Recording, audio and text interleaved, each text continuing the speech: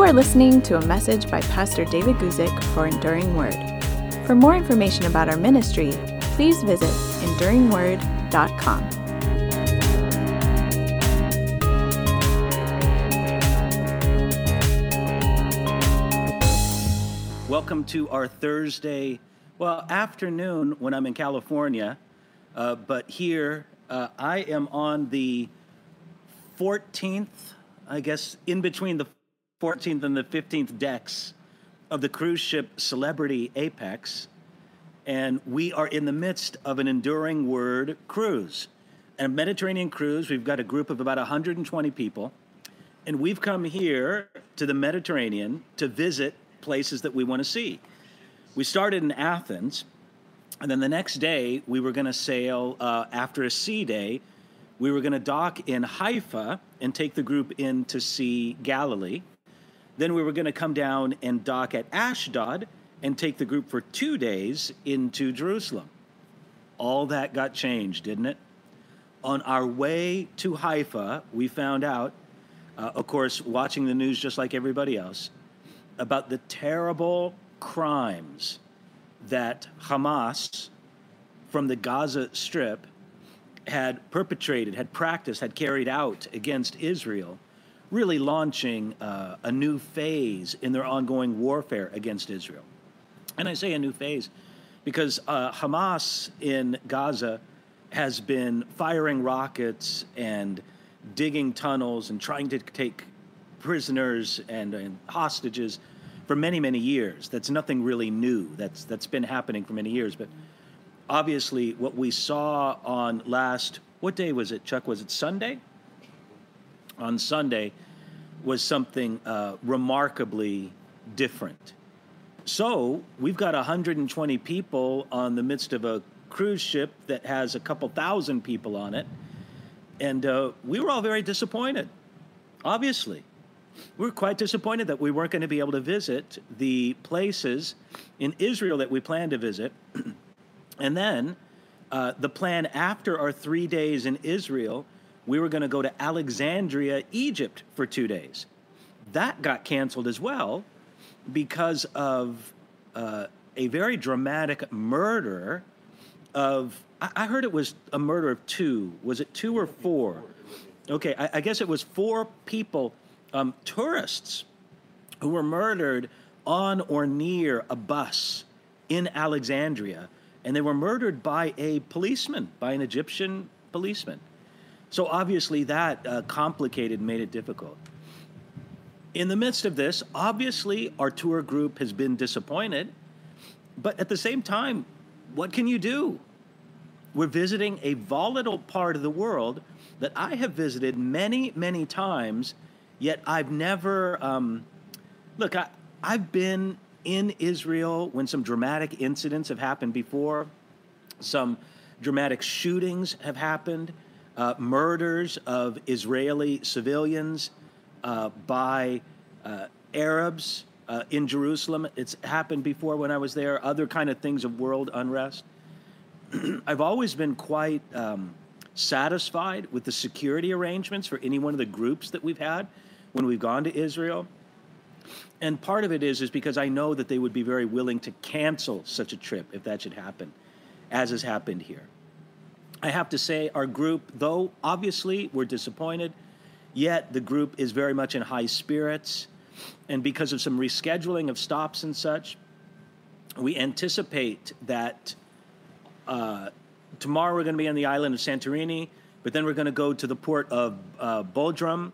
And from there, we're going to go to Miletus as a group, where the Apostle Paul was with the Ephesian elders in Acts chapter 20. Then we're going to go to, I forget what the name of the port is, whatever. But we're going to visit the city of Ephesus on our final day of the tour. But I know there's many people been praying for us on this trip, and I'm grateful for your prayers.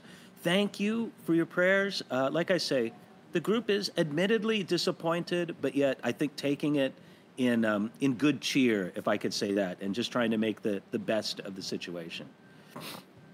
These dramatic attacks, unprecedented in the last several decades against Israel by Hamas, has led many people to take a look at the situation there and say, this is indicative of steps towards a fulfillment of biblical prophecy.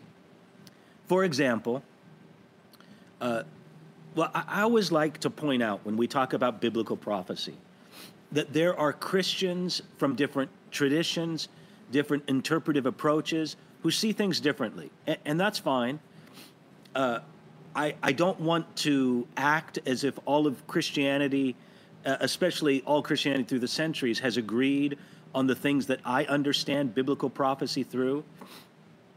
Yet nevertheless, I do think that there is a biblical understanding and that it's just not all hopelessly vague with nothing to say about it. I believe that God very much has an enduring role for the Jewish people and therefore the nation of Israel, because the nation of Israel is a Jewish nation, gathered now in unbelief. But I don't think that there's any doubt biblically that God is not finished with the Jewish people and has an important role for them in his unfolding plan of the ages. There are some people who would adamantly say that God is finished with Israel, that after they rejected Jesus as their Messiah, which, may I point out, not all Jews rejected Jesus as the Messiah. The early generation of the church was predominantly Jewish. But the Jewish leadership at the time definitely rejected Jesus as Messiah. Because of their rejection of Jesus the Messiah during his lifetime, and then in the generation following, God brought his judgment upon the Jewish people. This is what they would say, upon the Jewish people, culminating in the conquest of Jerusalem and the destruction of the temple in AD 70. And they would say, since then, God is finished with Israel in his plan of the ages, and now the church has replaced, or they would say that the church fulfills the role of Israel in God's unfolding plan of the ages. Friends, I disagree with that strongly. And I believe that there's many reasons biblically to disagree with that, but let me give you one of the most straightforward reasons. I'm going to read to you from Jeremiah chapter 31, starting at verse 35.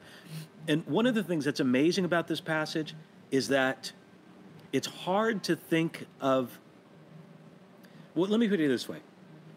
If God wanted to express that he would never give up on Israel, that they would always have a role in his unfolding plan of the ages, it's hard to think of how God could put it any stronger than what he says here in Jeremiah chapter 31, starting at verse 35. Let me read this to you.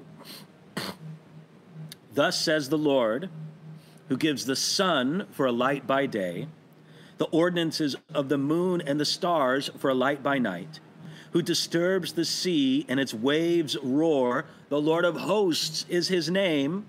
That's a pretty dramatic opening, don't you think? That's verse 35 of Jeremiah 31. Now here's verse 36.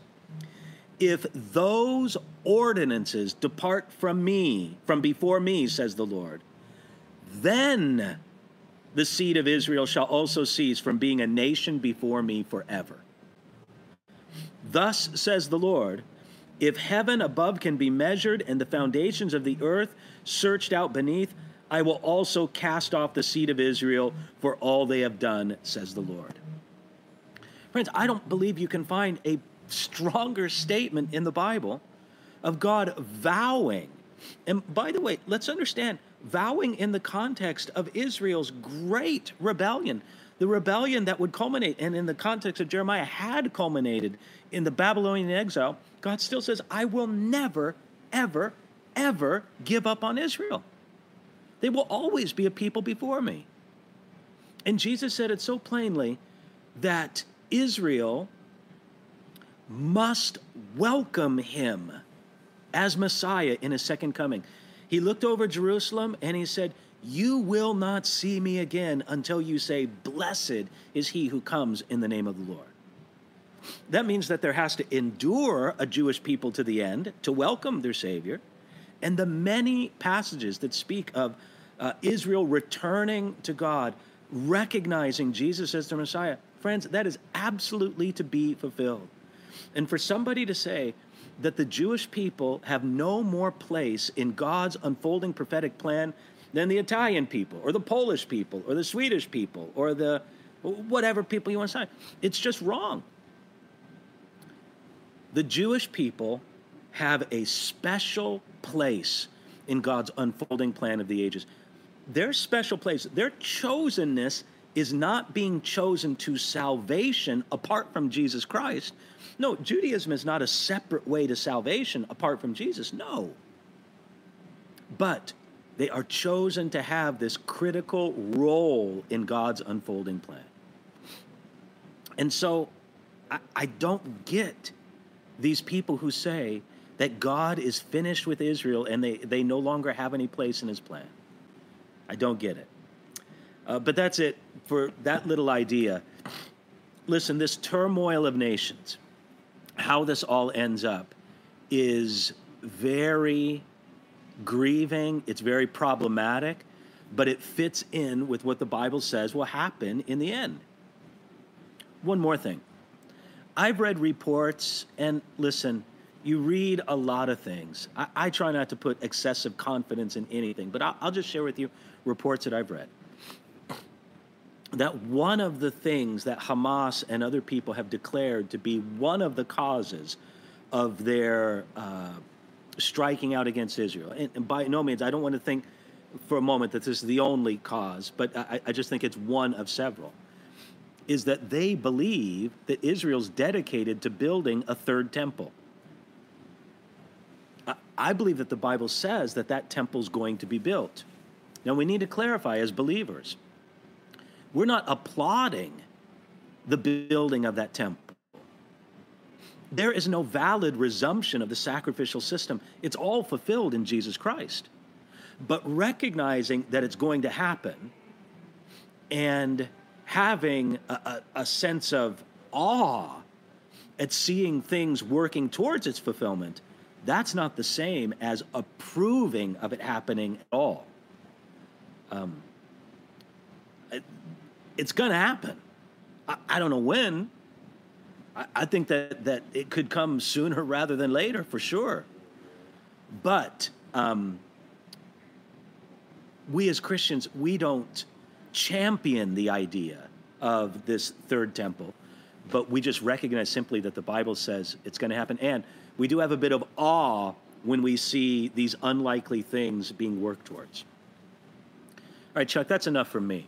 All right, let me go on. Do we have any questions from some of the people here just sitting around and listening here before we go to the questions in the live chat? No. Okay, should I just hit the questions in the live chat? I guess we're coming through okay, Chuck, aren't we? I'm following the lead feed. It's awesome. Okay. My good friend Chuck Musselwhite is right here helping me, and I'm going to read the questions from his phone.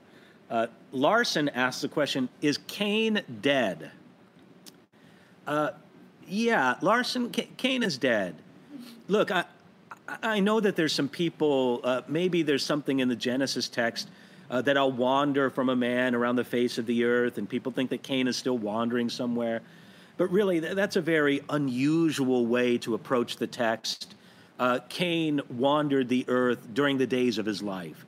There's absolutely nothing to believe in. Matter of fact, quite the opposite. Since Cain was a sinner, I think we can all agree on that, right? That's not out there. Cain was a sinner. Sinners are subject to death. And being a sinner, he was subject to death. That's very plain from the book of Romans.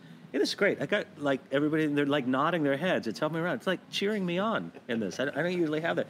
Usually I'm doing this all alone in my office here and nobody to kind of nod their head and, oh, this is wonderful. This is great. Okay, so yes, Cain's dead. And whatever people have kind of spun out of that, they're forgetting that basic principle. Cain was a sinner and sinners are subject to death. Okay, next question comes from Barry. How do we seek first the kingdom of God and his righteousness, and what things are added unto us? Barry, what a great question. Thank you for that question. Matthew chapter 6, verse 33 says, seek first the kingdom of God and its righteousness and his righteousness, and all these other things will be added unto you. Look, I'm old enough to when I was a young Christian, there was a popular worship chorus that was going out, seek first the kingdom of God. And it was really just a repetition of that verse in a melodic way, written by a woman named Karen Lafferty. And I remember being together with other believers in church and singing that, and they would sing that song in rounds. And not because it was a song that we would sing together. Chuck, you're not old enough to remember that, are you? Is that 70s? Yeah. Oh, yeah, totally. Do you remember the Seek Ye First, that song? Okay. Good. So, not only because we would sing it together, but God just really spoke to me powerfully as a young believer through that verse that here's what that verse means. To seek first the kingdom of God is just to give God and his things priority in your life. There's a ethic, there's an approach to the kingdom of God. Really, the best summary statement of what the kingdom of God is like, you can find in the Sermon on the Mount. That statement from Matthew chapter 6, verse 33 is part of the Sermon on the Mount. And the ethics, the approach, the philosophy of the kingdom of God is really expressed well in the Sermon on the Mount. But you can't restrict it only to the Sermon on the Mount. It's all the scriptures. How God tells us to live, that's what seeking his kingdom is. It's like, Lord, I want to live out the values of your kingdom, the ethics. I want to live that out in my life here and now, here today. Now, what are these other things that will be added unto us? Well, if you remember, in the passage right before that, and Chuck, you can correct me on this, so I'm not wrong. Just before that, Jesus warned people that they should not worry as the Gentiles worry about what they're going to eat, what they're going to wear, where they're going to go tomorrow. They should not worry as the pagans worry, because they have a Father in heaven who's going to take care of them. Instead of worrying, they need to seek first the kingdom of God and his righteousness, and then all those other things will be added unto them. That's really it. God will take care of our needs. If we prioritize God, he'll make sure that the other needs are met. And I think that's just really a very simple way to understand that. Thank you for that question there, Barry. Excuse me, Chuck, what do we got next here from Chris? Could you please explain how you would interpret Romans 11:26, where Paul says all Israel will be saved? Okay, here's the verse, Romans chapter 11, verses 26 and 27. So all Israel will be saved, as it is written, the deliverer will come out of Zion, and he will question. It was Chris. That passage from Romans 11 is one of the strongest, clearest, most direct statements in the New Testament that God is not finished with the Jewish people, and by extension with the nation of Israel, because we know that there are many more Jews today in the world than live in the nation of Israel. Doesn't the Israel contain about half the world's Jewish population? I think that's it, approximately that.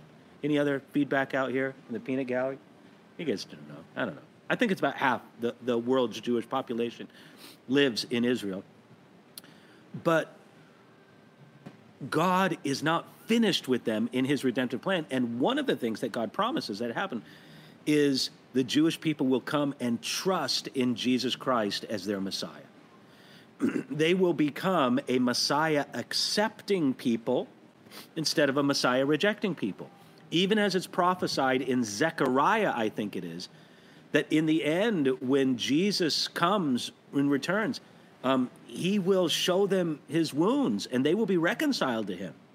They will ask him, where did you receive those wounds? And he said, I received these in the house of my friends. And there's going to be this wonderful trusting.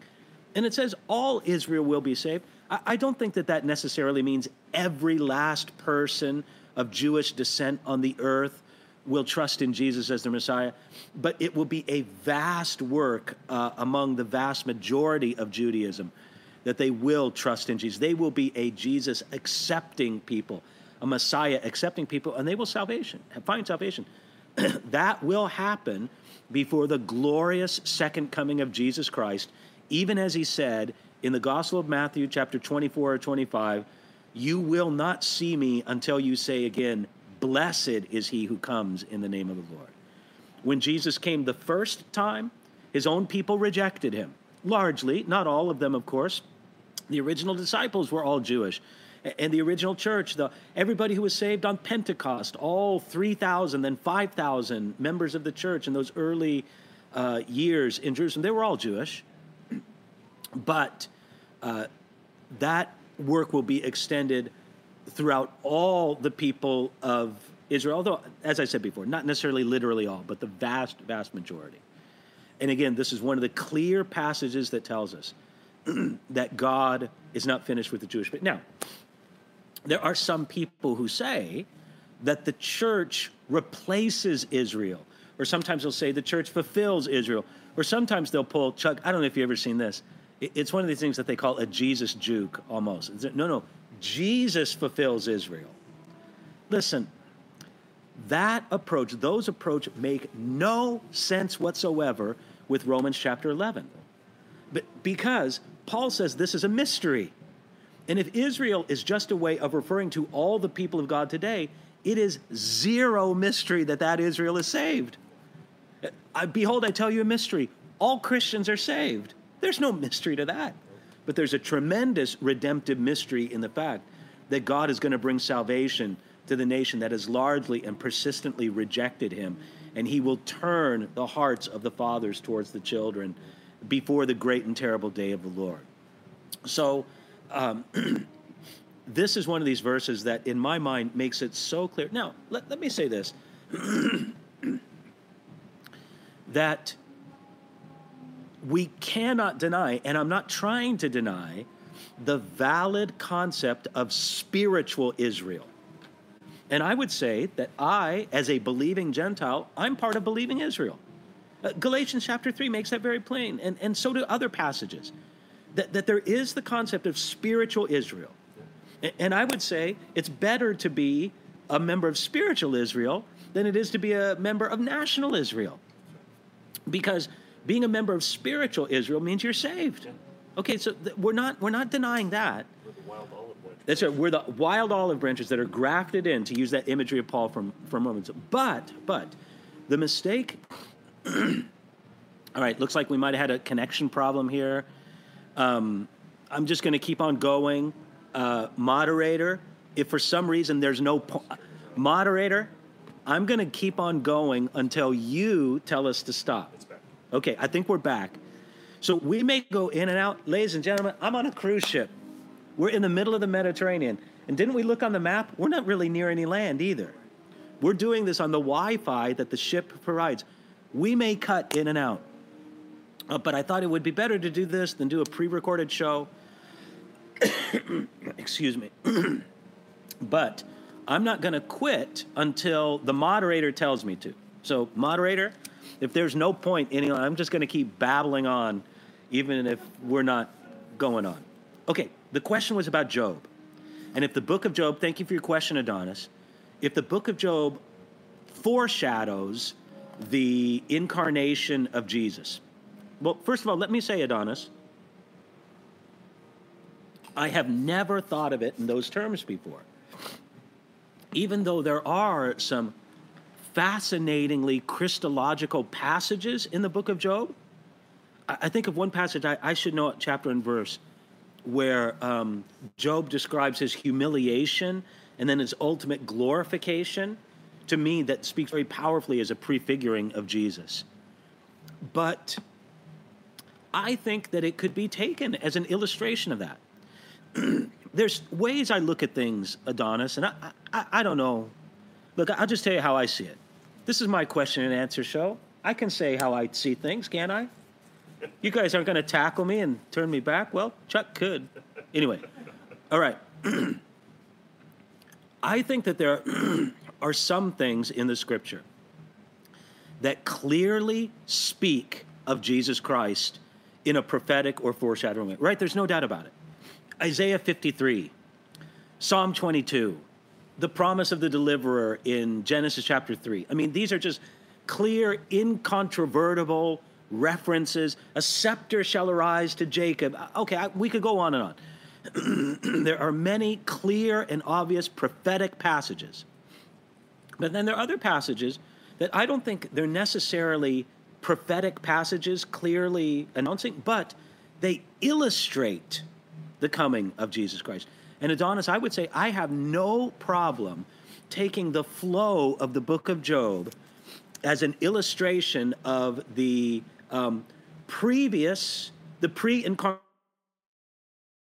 suffering, the incarnation of Jesus, the suffering Job endured, misunderstanding of men that he endured, and then his ultimate glorification.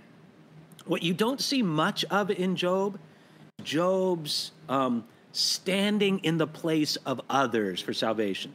But again, we're not trying to say that Job illustrates every aspect of Jesus' ministry, but just that there's some definite aspects.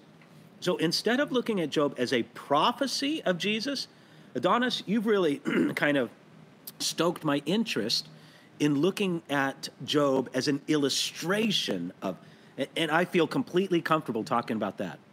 Adonis, thank you. You've shown me something new today, and I love learning new things. Thank you for that. Okay, next question comes from Sarada. Oh, a new question came in. It just moved out. I got it. Sarada asks this question. Hello, Pastor. Blessings. Would you be able to help me understand Lazarus and the rich man? The man had memory of what he did on earth. This means that our memory does not go away after we are in heaven.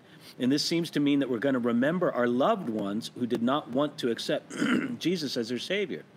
And is this going to make us sad? How should we interpret this? All right. So, Radha, thank you. And where is that in Luke, Chuck? You know, I'm really 16, 17, something like that. I know it's in the Gospel of Luke. Maybe I should get some credit for that, just knowing it's in the Gospel of Luke.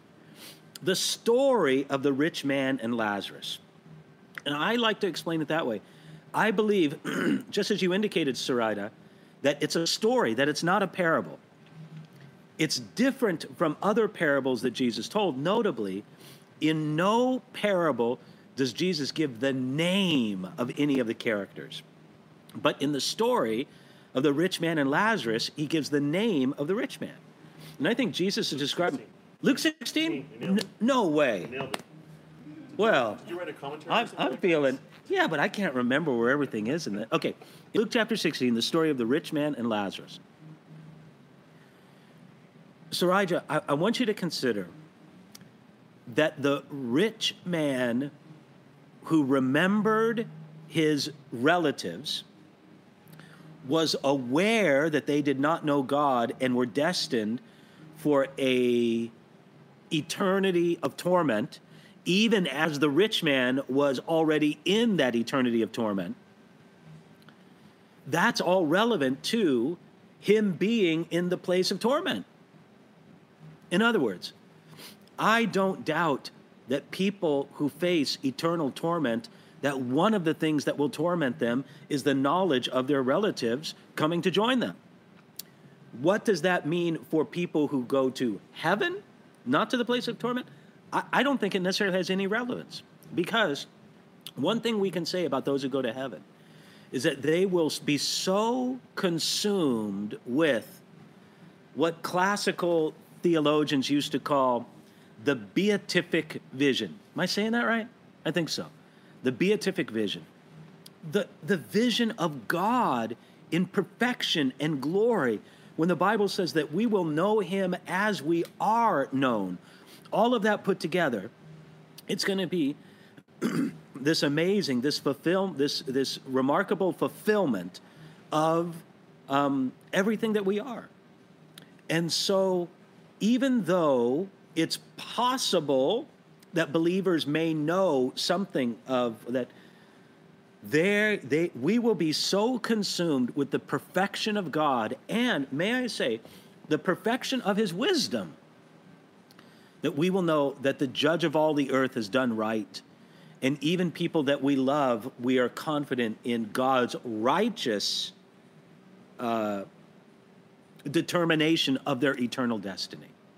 I'll tell you this, and I say it with all my heart, that there's going to be no one in hell, in eternal torment, that doesn't deserve to be there and isn't there according to the righteous judgment of God. It will be right for them to be there. And that's what we understand, biblically speaking. Okay, thank you for that. Excuse me, I'm going to clear my throat just one more time here. Okay, next question. This one from Flora. Flora says, lighthearted question, why is it when a person is introduced to a pastor, people feel obligated to call that pastor henceforth pastor and so instead of their first name? He's not their pastor. Ooh, Flora, that's a good one. Okay, now, have people been calling me pastor on this trip? Sometimes, but not predominantly. Thank you. I can't see you in the dark. Yes. Oh, okay, who is that though? Rick. Rick, okay, great. I want you to know, all I can see is your shadowy faces out there, yes. All the light is on my face, it's not on your face. Okay, Flora, you're right, it is a little bit humorous because I'm not Rick's pastor, yet he kindly refers to me as pastor. Some of that is just sort of a gesture of respect. It would be something like, I call people doctor, even though they're not my doctor. You know, Dr. So-and-so. Even though they're not my doctor, it can be a thing of recognition. And it can be a proper form of recognition. Look, I've always kind of considered it this way. I certainly don't mind it if people call me Pastor David. That's a gift, that's a calling in my life. I've spent 30 years plus in pastoral ministry throughout my life. And I continue in some sense, even today, even though I'm not a pastor over a congregation, I definitely think that I still have an ongoing pastoral work. However, I think it's fair, I think it's appropriate for people to call me by that name, pastor, but I never get hung up on it if they don't. I've never once kind of had the attitude, hey, they didn't call me pastor. What about that? So I actually think that that's a pretty good balance to have.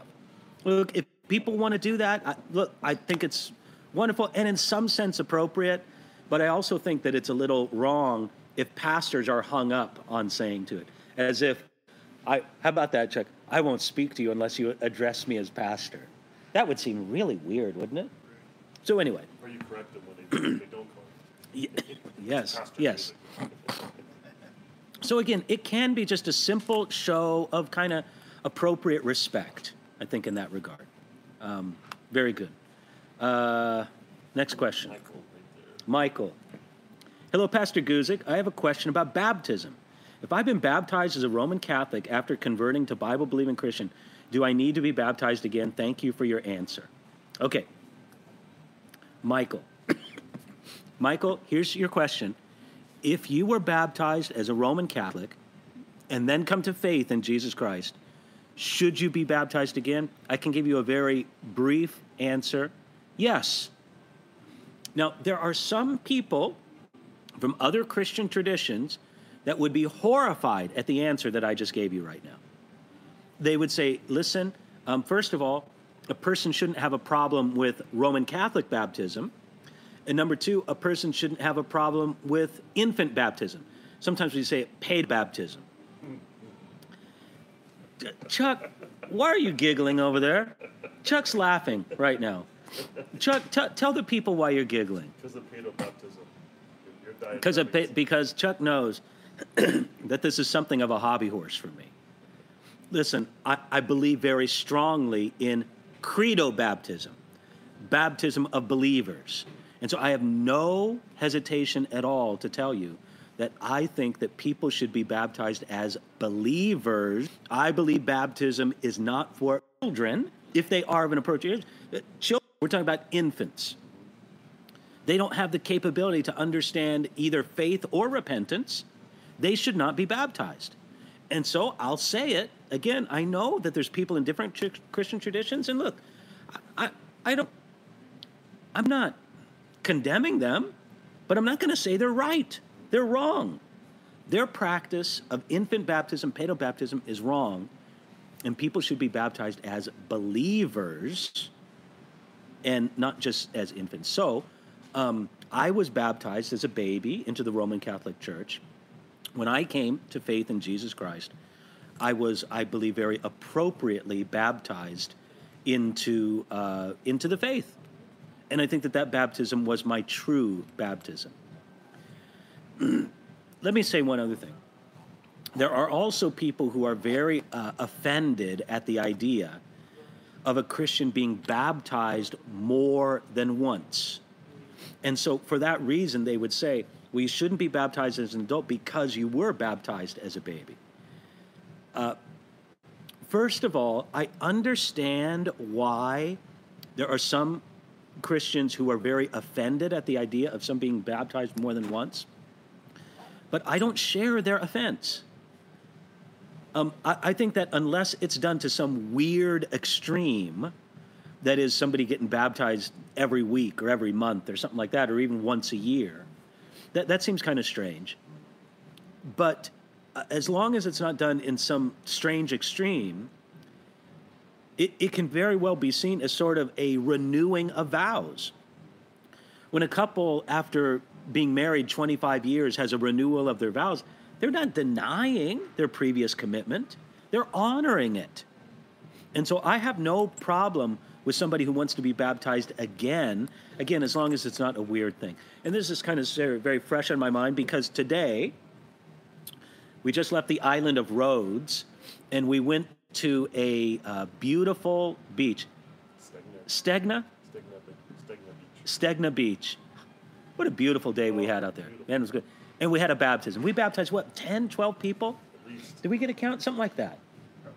And I'm sure that some of those were re-baptisms. And again, I explained to them why I think that's okay. Okay, good. Thank you for that. That was from Michael, I think. Pardon me. This was from Margaret. Okay, from Margaret. There's four in that text. Margaret. To whom did Jesus pay the ransom? To the devil. Oh, Margaret. Margaret, how many words is that question, Chuck? Maybe about 10 words? Margaret, in 7 or 8 words, you've asked one of the most complicated questions, in my mind, in Christian theology.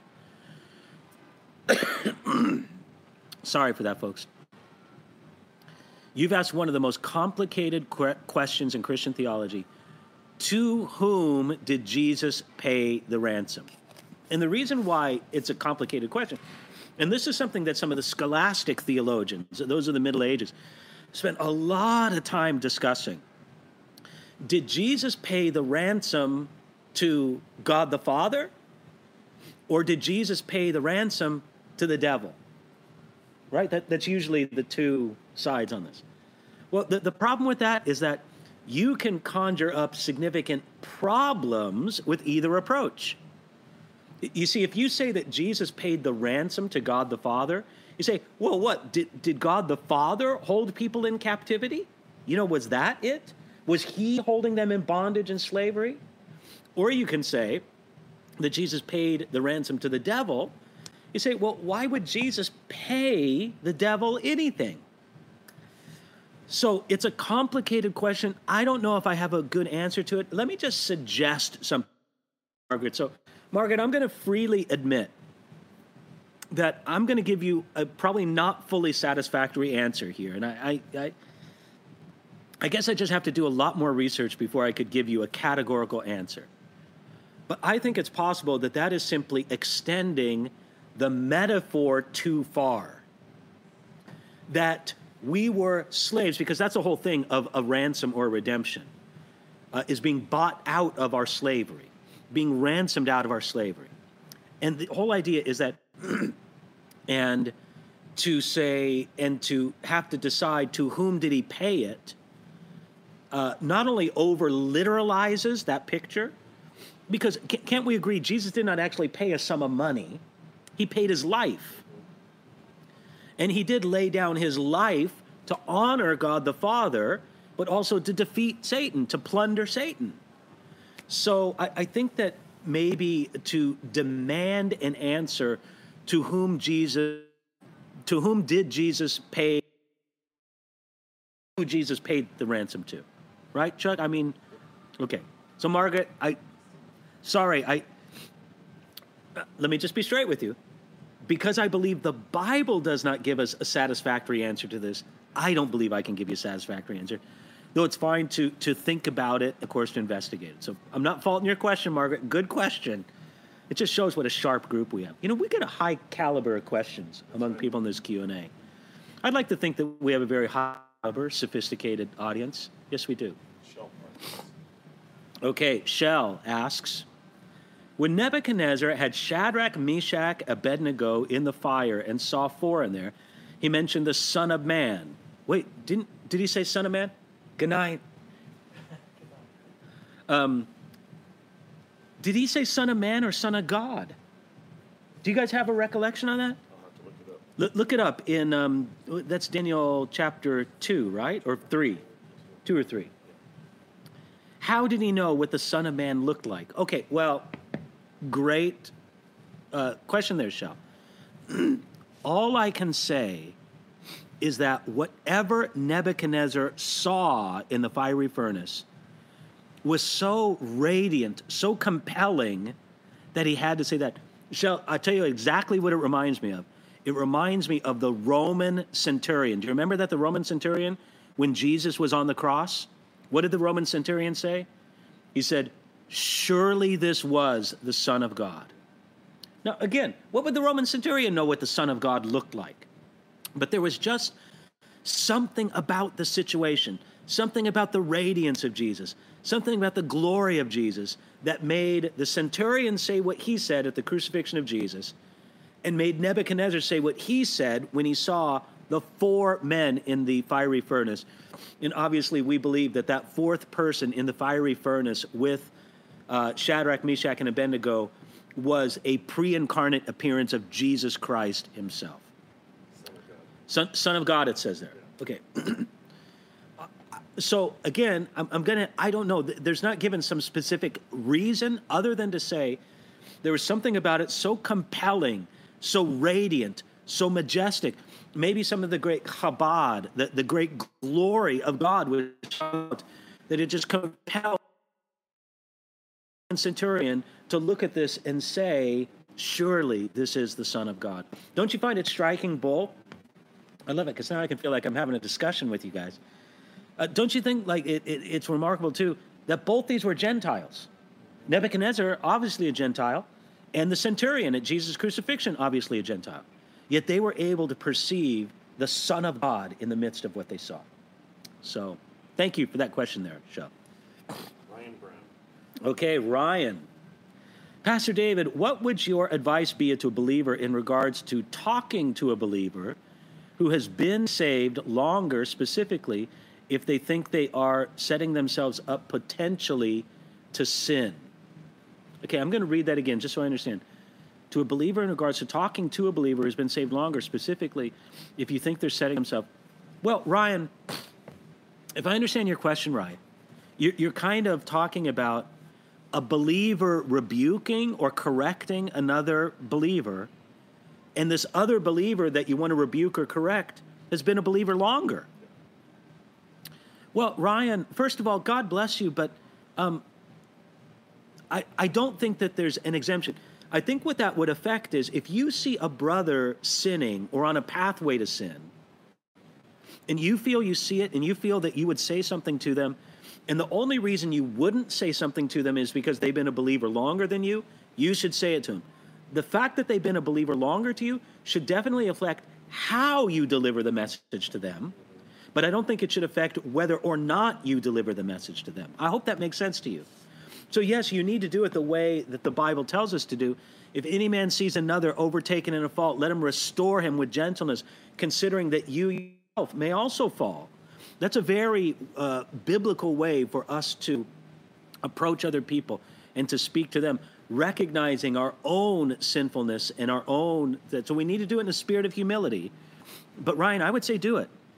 The great one another's in the New Testament. Love one another. Forgive one another. Be long-suffering to one another.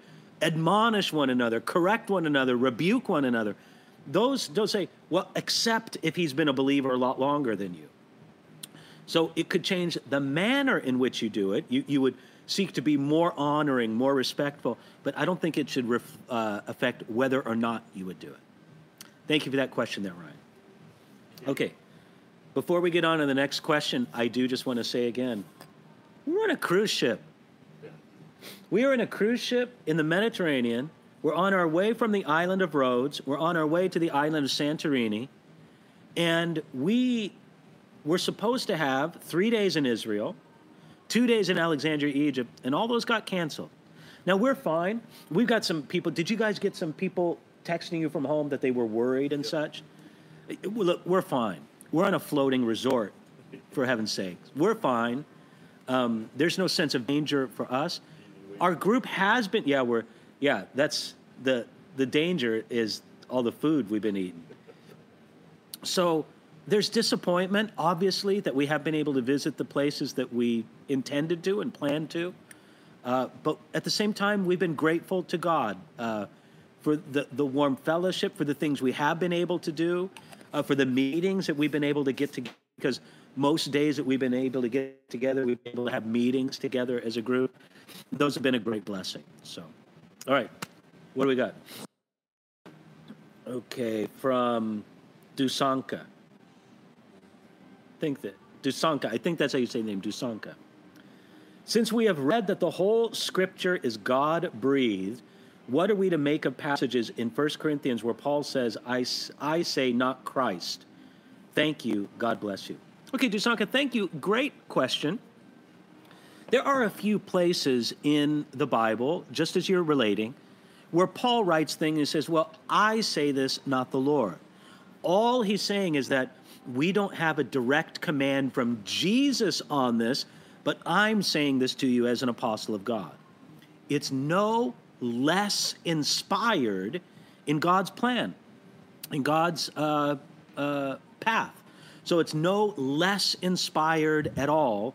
It just means that Paul is not relying on a statement that Jesus himself made about that issue, rather the wisdom that the Holy Spirit has given him, apostle of the Lord. So it's really just that simple. I don't know, if some of you guys have Bibles. I've got Bibles like this. They're red letter Bibles. And in those Bibles, the words of Jesus are indicated in red in the Bible. And look, I don't think there's any harm in having a red letter Bible, but there is harm in thinking that the words of Jesus are more inspired than other words in the Bible. No, the biblical understanding of the inspiration of the Scriptures is that the Holy Spirit has inspired all the Scriptures, not just the words that Jesus directly spoke and were recorded by the gospel writers. So thank you for that, Dusanka. Christina B. Christina. Nathan highlighted. Nathan highlighted this one. Okay, Christina. Help. I'm asked to lead, but I'm not ready at all. I'm the youngest believer, but one of the oldest in literal age. I'm tired of being pushed to take a role due to my age. Biblical advice on age expectations are being pushed into ministry. Wow, Christina. Thank you for your question. God bless you, dear. Okay, so let me see if I understand the situation right. You're with a group of believers, you're in a community of believers, and you are not as old as them as a believer, but you're older in age. And you feel like they're pushing you into service that you don't feel called to. Okay, Christina, I got to say, I don't think you should do it. I don't think people should do ministry that they don't feel called to. Now, I would divide into two types of ministry. I think that there is occasional or spur of the moment, maybe we could say spontaneous ministry. And that, look, if there's a need, we should fill it. I'll use an illustration. Christine, I'm trying to apply this applies to your situation, but just to use an analogy. Look, if you're committed to a church family, you're part of the church, and you walk into the church on a Sunday, and somebody from the Sunday school department says, oh, we really need somebody to help out in the nursery. Can you please help us? And barring some reason that you might have, you should say, I'm going to help. I'm going to jump in there and do it. And you don't have to say, oh no, let me pray for a half hour about it and see if I'm called about this. That's kind of spur of the moment, spontaneous need. Yes, jump in there and help. But you should not take on the role of regularly helping out in the nursery or something else unless you have prayed about it and really feel that there could be a call of God in it. I'm not saying that you have to feel certain about a call of God, but you just at least feel that there legitimately really could be a call of God in it. And so I would just so Christina, I don't think this has so much to do with your age, but I would say this to any believer. I don't think this has to do with your age as a believer or your age, just your life age. This more has to do with the whole issue of calling. And listen, sometimes well-meaning Christians will try to push us into a ministry where we haven't really been called, but I think we just shouldn't do it. And you can just say this, dear brother, dear sister, would you pray for me that I should feel called? Because if I feel called, I'll do it. But if I don't feel called, I'm not going to do it. That's okay to do. Thank you for that one, Christina. What do we got next? Bob. Pastor Guzik, do you believe that more Jews will be saved, that Jews will be saved more than the 144,000 in the end? Bob, I can give a very quick answer to your question. Yes. Those 144,000 will be just a first fruits of a greater harvest to come. God has a unique role for that 144,000, but that does not limit the Jews that will be saved at the end. So let me go back up here. Ryan, you know what he did, Chuck? He gave me a lightning round. Oh, I saw that. Gave me a lightning round. My moderator's brutal. Here I am. I'm kind of tired. My voice is a little weak. He throws the lightning round at me. Okay, but I got a couple questions to answer before the lightning round. Ryan asked this question. Also, Pastor David, what are your thoughts on the Billy Graham rule? Should a Christian be alone with the opposite sex if the person is not their spouse or girlfriend? Well, let's just say this, mom or sister or something like that. Ryan, I agree. Now, look, I'm not saying that there's absolutely no exception. You can take any rule and be a legalistic jerk about it, okay? But as a general principle, absolutely. Absolutely. There's no reason for me to counsel a woman one-on-one. First of all, my wife, praise the Lord, is a much better counselor than I am, period. And she would be able to connect with and have greater insight into that woman's needs. But even with that, social, I don't think I should be going out to dinner with women, even just in a friendship sense or things like that. So again, allowing that there's anything that can be legalistically and stupidly applied, accepting that, yes, the general principle, I agree with it. Thank you for that, Ryan. Okay, here's the lightning round. I'm just going to hold on to the thing, Chuck. Okay, here we go, lightning round. Shell asks, one more question. Why do you travel during these troubled times? I worry about you. Well, Shell, okay, thank you for your concern, Shell. But honestly, we scheduled this 2 years ago. We didn't know it was going to be troubled 2 years ago. 2 weeks ago. So, yeah, we didn't know it was going to be troubled. We didn't know it was going to be troubled the day before. We were surprised as anybody. So, listen, if 3 days in Israel and our 2 days in Egypt we canceled, we just didn't know. So you got to plan these things. But Shell, thank you for your concern and your prayers. Okay, next one from Anthony, who asks, one of my questions is concerning the book, The Great Divorce by C.S. Lewis. Do you think that he believed in purgatory? I stumbled upon reading the book and seeing the ideas of purgatory entertained. Anthony, yes, C.S. Lewis did believe in purgatory. And yes, he was wrong about that.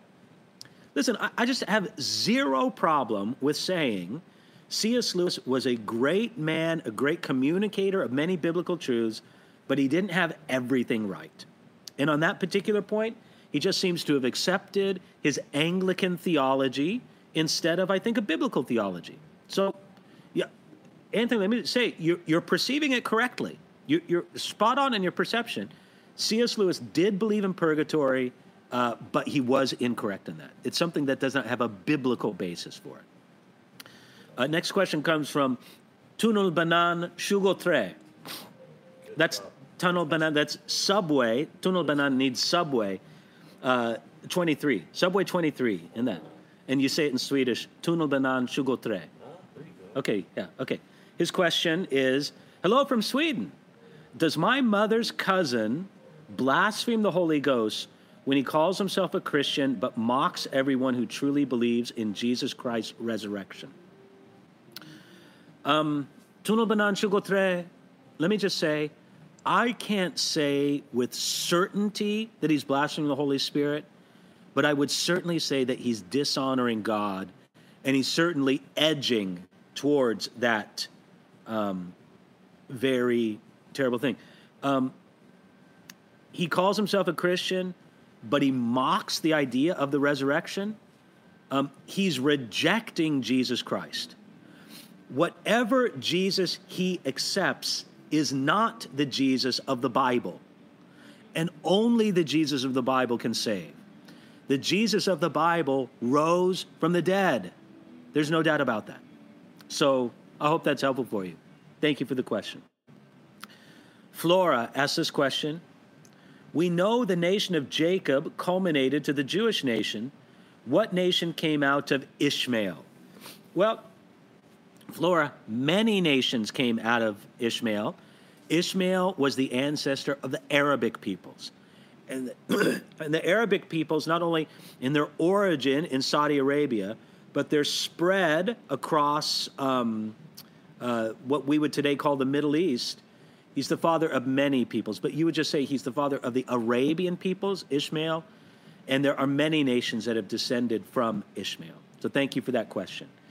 Man, we're blazing through this lightning round. I tell you, it's on fire. Okay, he is returning soon. I love your screen name.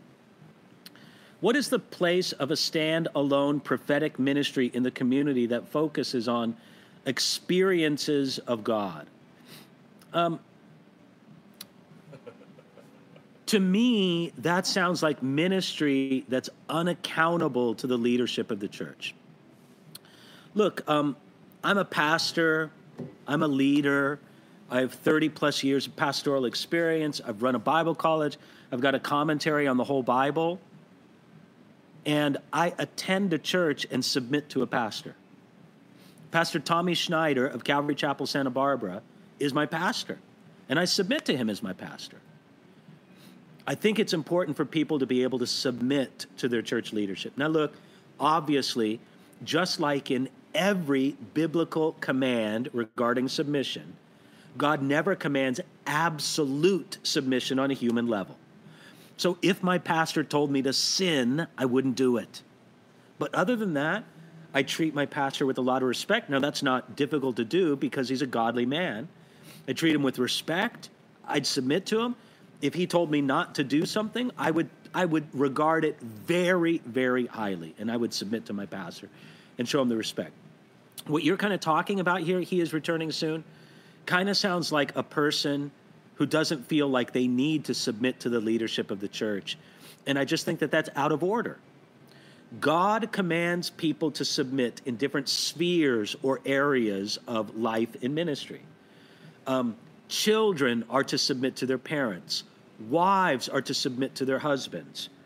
Believers are to submit to their government. Employees are to submit to their employers. And the church community is to submit to the God-appointed leadership of the church. None of those are absolute. We honor God for general understanding of those spheres. And it looks like now our final question. I'm glad to hear from our moderator that the stream quality is holding out well. I regard this as a little bit of a miracle that we've been able to do this from a cruise ship. So, last question from Mick Italia. After the flood, all the people started in the same place from Noah, but the continents already moved. How did the people move to the other continents? Okay, well, Mick Italia, I think that's the name there. The only difficulty there is how did they get from Asia to North America? And I just think that there were certain times in ancient history when there was a passable land bridge between the two places, just having to do with different climate conditions. Because once people could come from Asia to North America, then they could filter down through North America, then Central America, then South America. And people could go to Australia on boats. The Polynesians were famed for being able to cross long distances in their boats. So really, I don't think it's that complicated, but it was just through that land bridge that existed between Asia and North America, up around Alaska, the Bering Strait, and then, of course, with Australia. That's simply how I would explain it. All right, that looks to be it for today. Thank you, everybody. Thank you for showing up. I say everybody. Look, there's 3 people out here. I'm not trying to, I don't want to yeah, I'm speaking to a vast crowd of, no, there's 3 blessed people here. And 2 people figured they should go and get their sleep. I think I'm going to go and I might have a piece of pizza, Chuck. I'm going to check that out. We're on a cruise. There's a buffet going on all the time. Why not? So thank you, moderator. Thank you, everybody. Listen, please, if you could pray, pray that we'd be able to get in these 2 days in Turkey coming up. There's actually been a little bit of question whether or not that's going to happen. And right now, it looks good. But I don't mind you praying that we'd be able to have these 2 days in Turkey. But God willing, I'll be with you back from the west coast of the United States next week. Thank you so much, everybody, for joining us. Thank you, moderator, for your great work. You know who you are. And thanks for joining us from the Celebrity Apex somewhere in the Mediterranean. I guess we're in the Aegean Sea, aren't we? I think so. Fair enough. In the Mediterranean. Thanks for joining us. All right, everybody. God bless you. Thanks a lot. You've been listening to a message by Pastor David Guzik for Enduring Word. For more information about our ministry and how to grow in your relationship with Jesus, please visit enduringword.com.